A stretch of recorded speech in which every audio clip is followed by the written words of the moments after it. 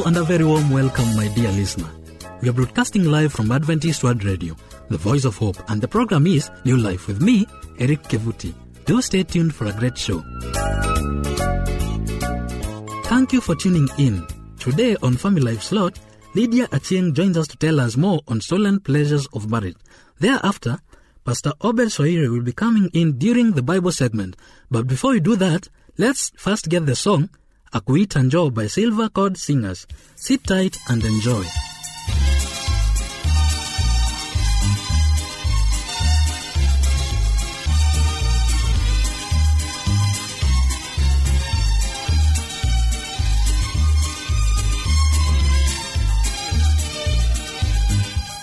Akuita njoo,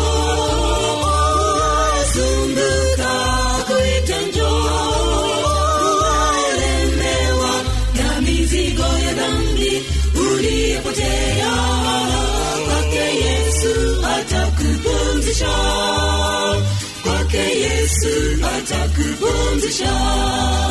Akuita njoo, zunguka, akuita njoo,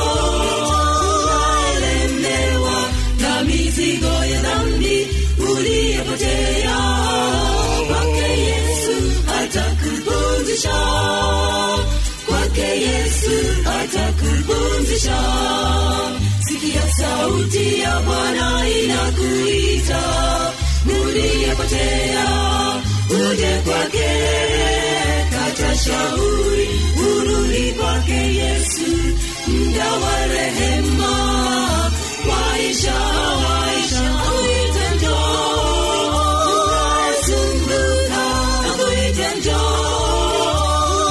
lemewa na mizigo ya dhambi uliyopotea, kwake Yesu atakupumzisha, kwake Yesu atakupumzisha.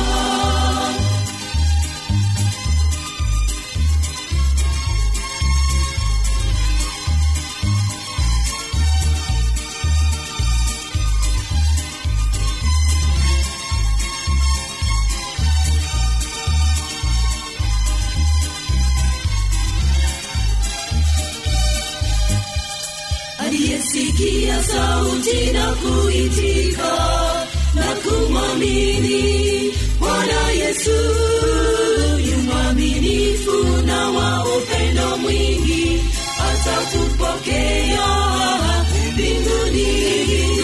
Akuita njoo, zunguka, akuita njoo, lemewa na mizigo ya dhambi uliyopotea, kwake Yesu atakupumzisha, kwake Yesu atakupumzisha.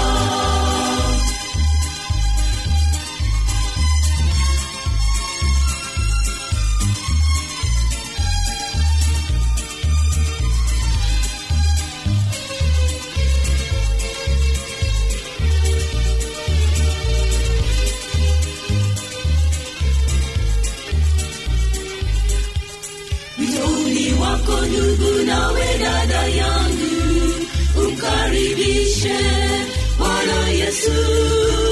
Ishara za dunia tuonyesha wazi kwamba muda wa rehema waisha. Akuita njoo, zunguka, akuita njoo, lemewa na mizigo ya dhambi uliyopotea, kwake Yesu atakupumzisha, kwake Yesu atakupumzisha. Welcome back, dear listener. You're listening to the New Life program, coming to you live from Adventist World Radio, the voice of hope. And now on Family Life, Lydia Achieng joins us with more on stolen pleasures of marriage. Stay tuned.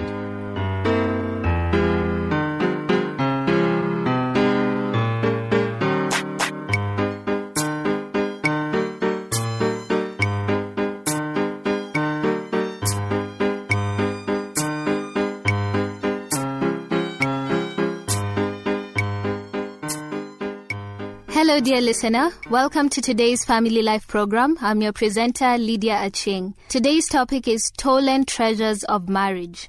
I've met many women and we've met many men who don't realize what a treasure their marriage is until it's stolen from them. Stolen how, you may wonder.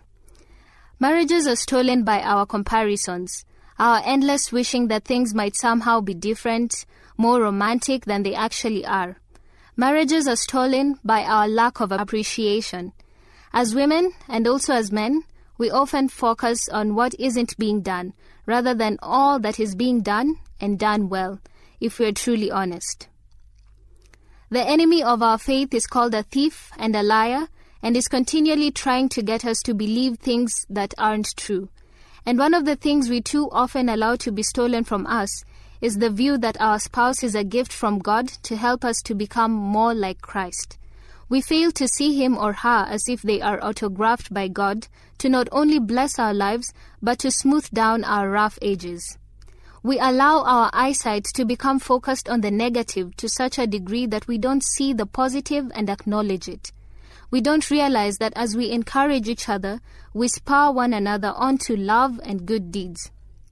The Bible says in Ephesians chapter 4 verse 29, "Do not let any unwholesome talk come out of your mouths, but only what is helpful for building others up according to their needs, that it may benefit those who listen." Think about the things you say to your spouse today and or yesterday. Was your talk wholesome, and did it benefit him or her and those around you as they listened? That doesn't mean you can't be truthful and confrontational, but what is truthful and spoken in love, where your motivation was to help your spouse and help your marital partnership? But was it truthful and spoken in love, where your motivation was to help your spouse and help your marital partnership? The Bible says in Galatians chapter 6, "If someone is caught in a sin, you who are spiritual should restore him gently. But watch yourself, or you also may be tempted. Carry each other's burdens, and in this way you will fulfill the law of Christ." And then there's the temptation to be prideful when our spouses do something wrong, and we feel proud and think, "At least I didn't do that." But is that an attitude which God would have you hold on to? The Bible also says in Galatians chapter 6, "If anyone thinks he is something when he is nothing, he deceives himself. Each one should test his own actions. Then he can take pride in himself without comparing himself to somebody else. For each should carry his own load. Do not be deceived. God cannot be mocked. A man reaps what he sows." So the question comes to mind. Are you allowing your marriage to be stolen by comparison? Are you comparing your actions with your spouse's and feeling prideful because of it?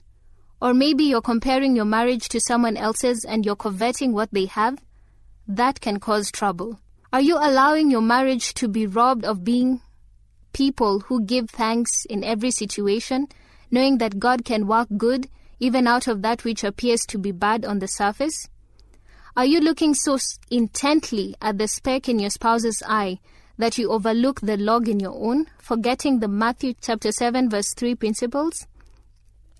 Our pastor said in a message recently that he confessed to his family that he came to realize he minimizes the logs in his own way of looking at things and goes right past them to point out the specks others have in their vision of reality. Ouch! When I thought about it, I realized that I'm guilty of the same thing. How about you? Is your view of your spouse's good habits less visible because of what you choose to focus on as you look past your own bad habits? As Cindy Dagnan also said, which applies to this marriage message, not putting our marriage at the top of our earthly priority list is a mistake we cannot afford to make. Now that we can admit that our marriage is a treasure and gift from God, he who finds a wife finds a good thing. What can we do so it won't lose its luster? That's a good question that each of us should ask God to help us to answer. Please know that our love and prayers are with you as together we strive to treasure our marriages and make them shine to the glory of God. This material is provided courtesy of Marriage Missions International. Until next time, God bless you.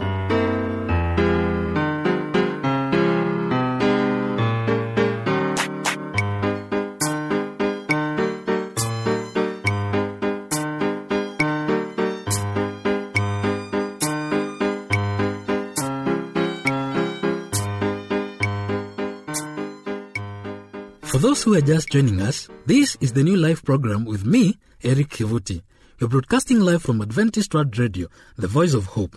If you wish to drop views, comments, or questions about the show, you can do so through the producer, Adventist World Radio, P.O. Box 42276, code 00100, Nairobi, Kenya, or email us at awrnairobi@eku.adventist.org. As we take a short break, here is a song, Mlango ni Wazi by Golden Gate Choir.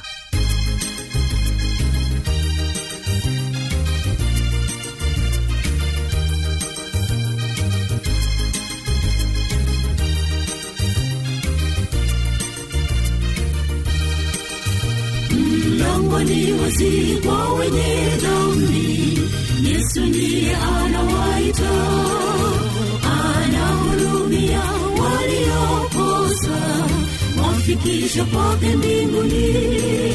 Furaha ni nyingi kwake Mwokozi, tutakapofika mbinguni.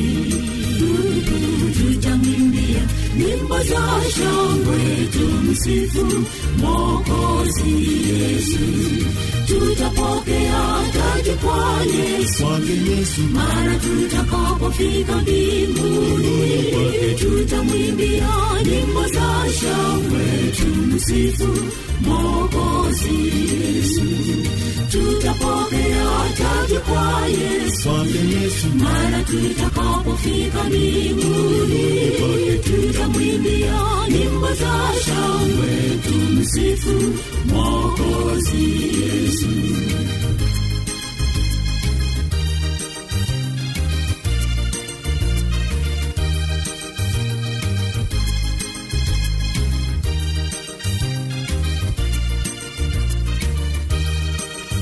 Ni maji ya bure chota uyanywe, haya maji ni ya uzima. Njoo uyapokee upone kiu, uwe hai kwake milele. Furaha ni nyingi kwake Mwokozi, tutakapofika mbinguni. Tutamwimbia nyimbo za shangwe, tumsifu Mwokozi Yesu. Tutapokea taji kwa Yesu, mara tutakapofika mbinguni. Tutamwimbia nyimbo za shangwe, tumsifu Mwokozi Yesu. Tutapokea taji kwa Yesu, mara tutakapofika mbinguni.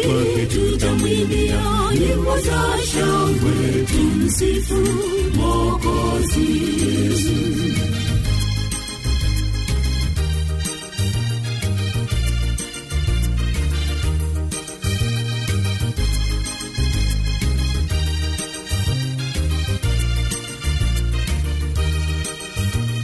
Utapumzika kwake milele, pamoja na Yesu mbinguni. Utakaribishwa pewe zawadi, ndiyo uzima wa milele. Furaha ni nyingi kwake Mwokozi, tutakapofika mbinguni. Tutamwimbia nyimbo za shangwe, tumsifu Mwokozi Yesu. Tutapokea taji kwa Yesu, mara tutakapofika mbinguni. Tutamwimbia nyimbo za shangwe, tumsifu Mwokozi Yesu. Tutapokea taji kwa Yesu, mara tutakapofika mbinguni. Tutamwimbia nyimbo za shangwe, tumsifu Mwokozi Yesu. Tutapokea taji kwa Yesu, mara tutakapofika mbinguni. Tutamwimbia nyimbo za shangwe, tumsifu Mwokozi Yesu.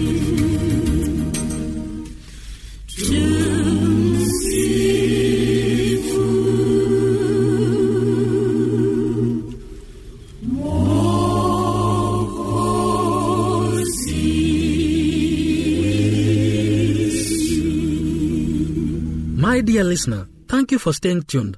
Right about now, Pastor Obed Soiri joins us with the Bible segment. He'll be talking about redemption. Be blessed.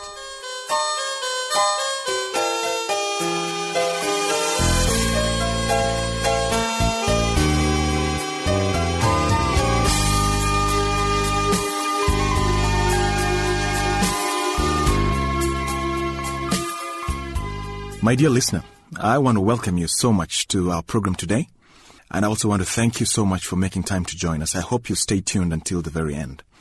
I'm your presenter, Pastor Obed Soiri. I want to talk to you about something exciting.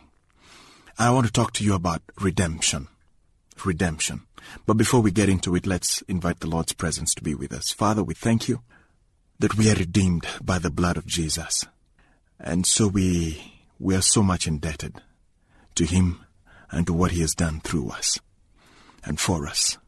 And we long to experience this redemption in real ways today. And so we thank you.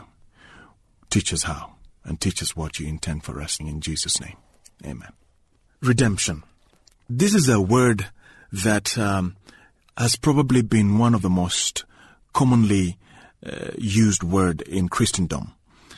In fact, it is not just a word used in the circles of Christianity. I think it's something that is used in even in business transactions. It means that you once owned something and someone took it away from you, and for you to be able to get it back and own it again and take possession of what was originally yours, that whole process is called redemption. Now, for sure, we know that we have been redeemed by the blood of Jesus Christ. In fact, the Bible says in Ephesians chapter 1, verse 7, Paul says this. It says, "In Him we have redemption through His blood, the forgiveness of sins in accordance with the riches of God's grace."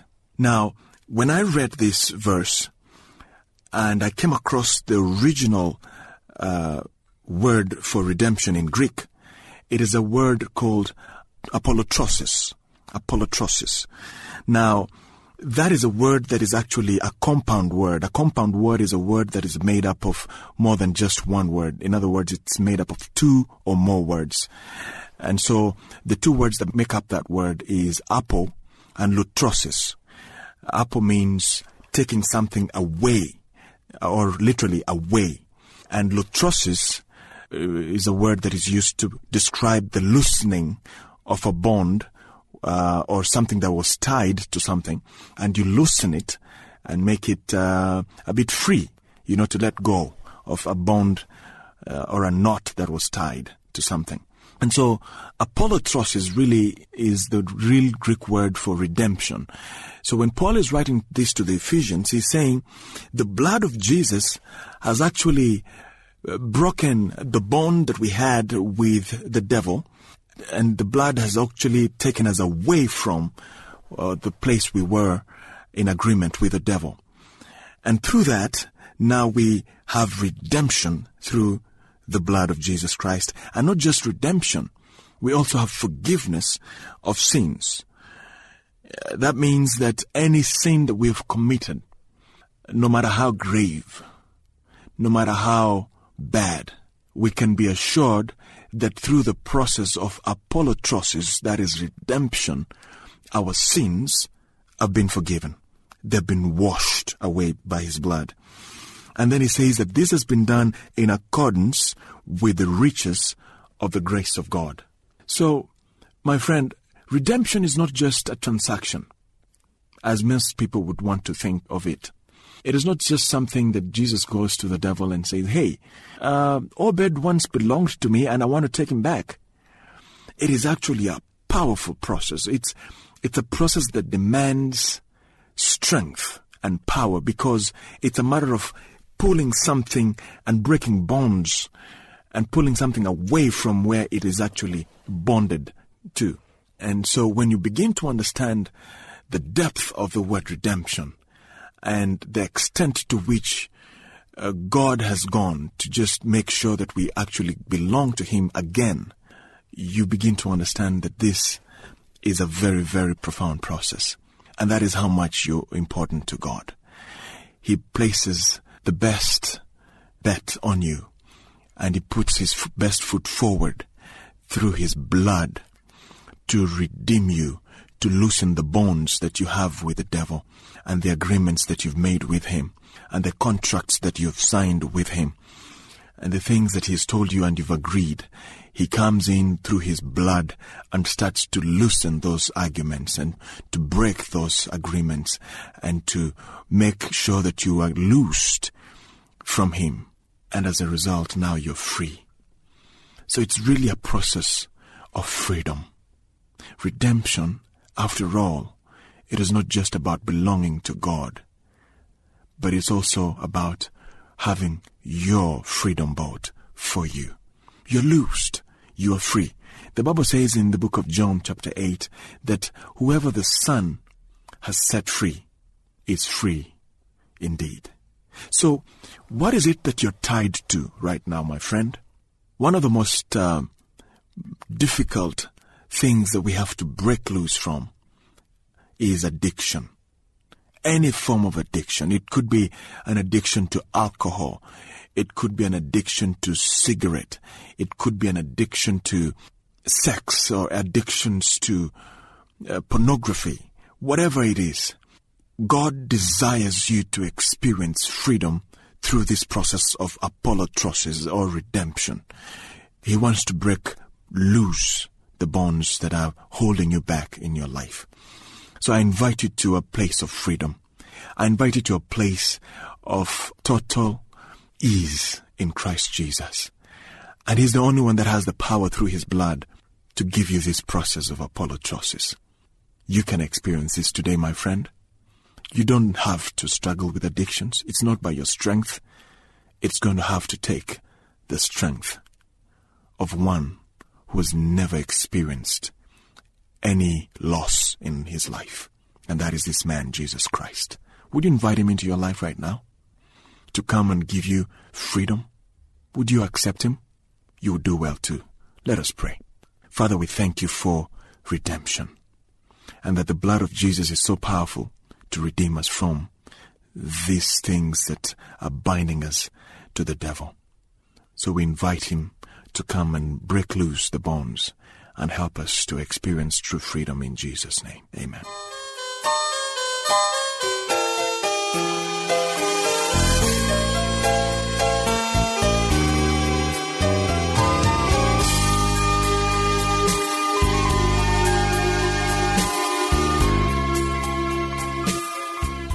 Thank you for staying tuned throughout the show. It's always a pleasure to have you with us. Don't forget to send your views, suggestions, or questions about the show. Do so through the producer, Adventist World Radio, P.O. Box 42276, code 00100 Nairobi, Kenya. Email us at awrnairobi@eku.adventist.org. Remember, this is Adventist World Radio, the voice of hope.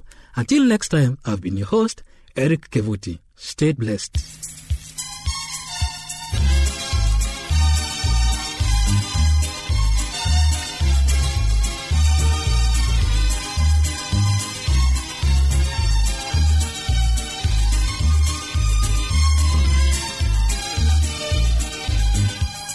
Akuita njoo, sumbuka. Akuita njoo, uelemewa na mizigo ya dhambi uliyopotea. Kwake Yesu atakupumzisha. Kwake Yesu atakupumzisha. Akuita njoo, sumbuka. Akuita njoo, mizigo ya dhambi uliyopotea. Kwake Yesu atakupumzisha. Kwake Yesu atakupumzisha. Sikia sauti ya Bwana inakuita, uliyepotea uje kwake. Kata shauri, urudi kwake Yesu, muda wa rehema. Waisha, akuita njoo, sumbuka. Akuita njoo,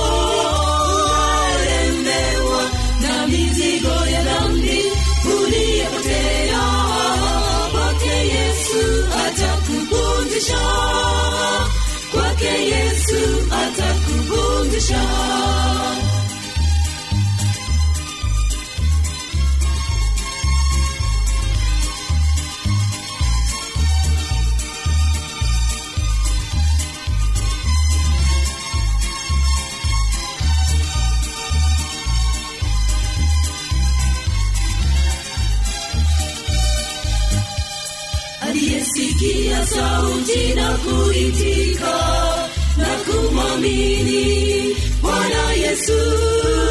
Yu mwaminifu na wa upendo mwingi, atakupokea mbinguni.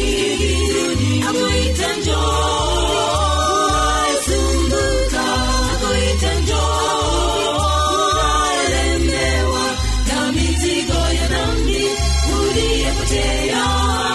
Kwake Yesu atakupumzisha, kwake Yesu atakupumzisha.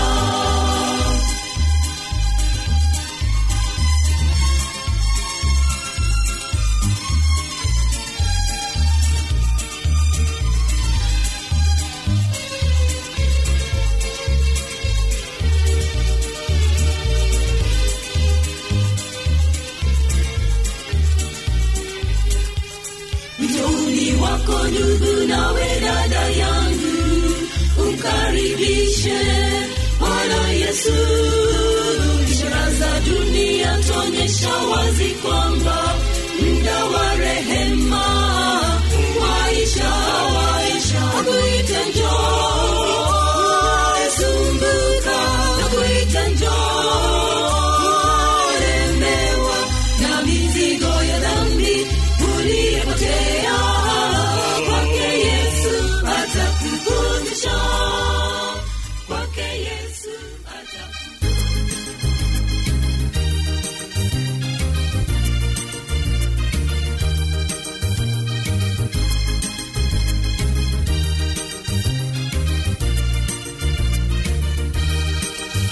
mlango ni wazi kwa wenye dhambi. Yesu ndiye anawaita, anahurumia waliokosa, wafikisha kwake mbinguni. Furaha ni nyingi kwake Mwokozi, tutakapofika mbinguni. Tutamwimbia nyimbo za shangwe, tumsifu Mwokozi Yesu. Tutapokea taji kwa Yesu, mara tutakapofika mbinguni. Tutamwimbia nyimbo za shangwe, tumsifu Mwokozi Yesu. Tutapokea taji kwa Yesu, mara tutakapofika mbinguni. Tutamwimbia nyimbo za shangwe, tumsifu Mwokozi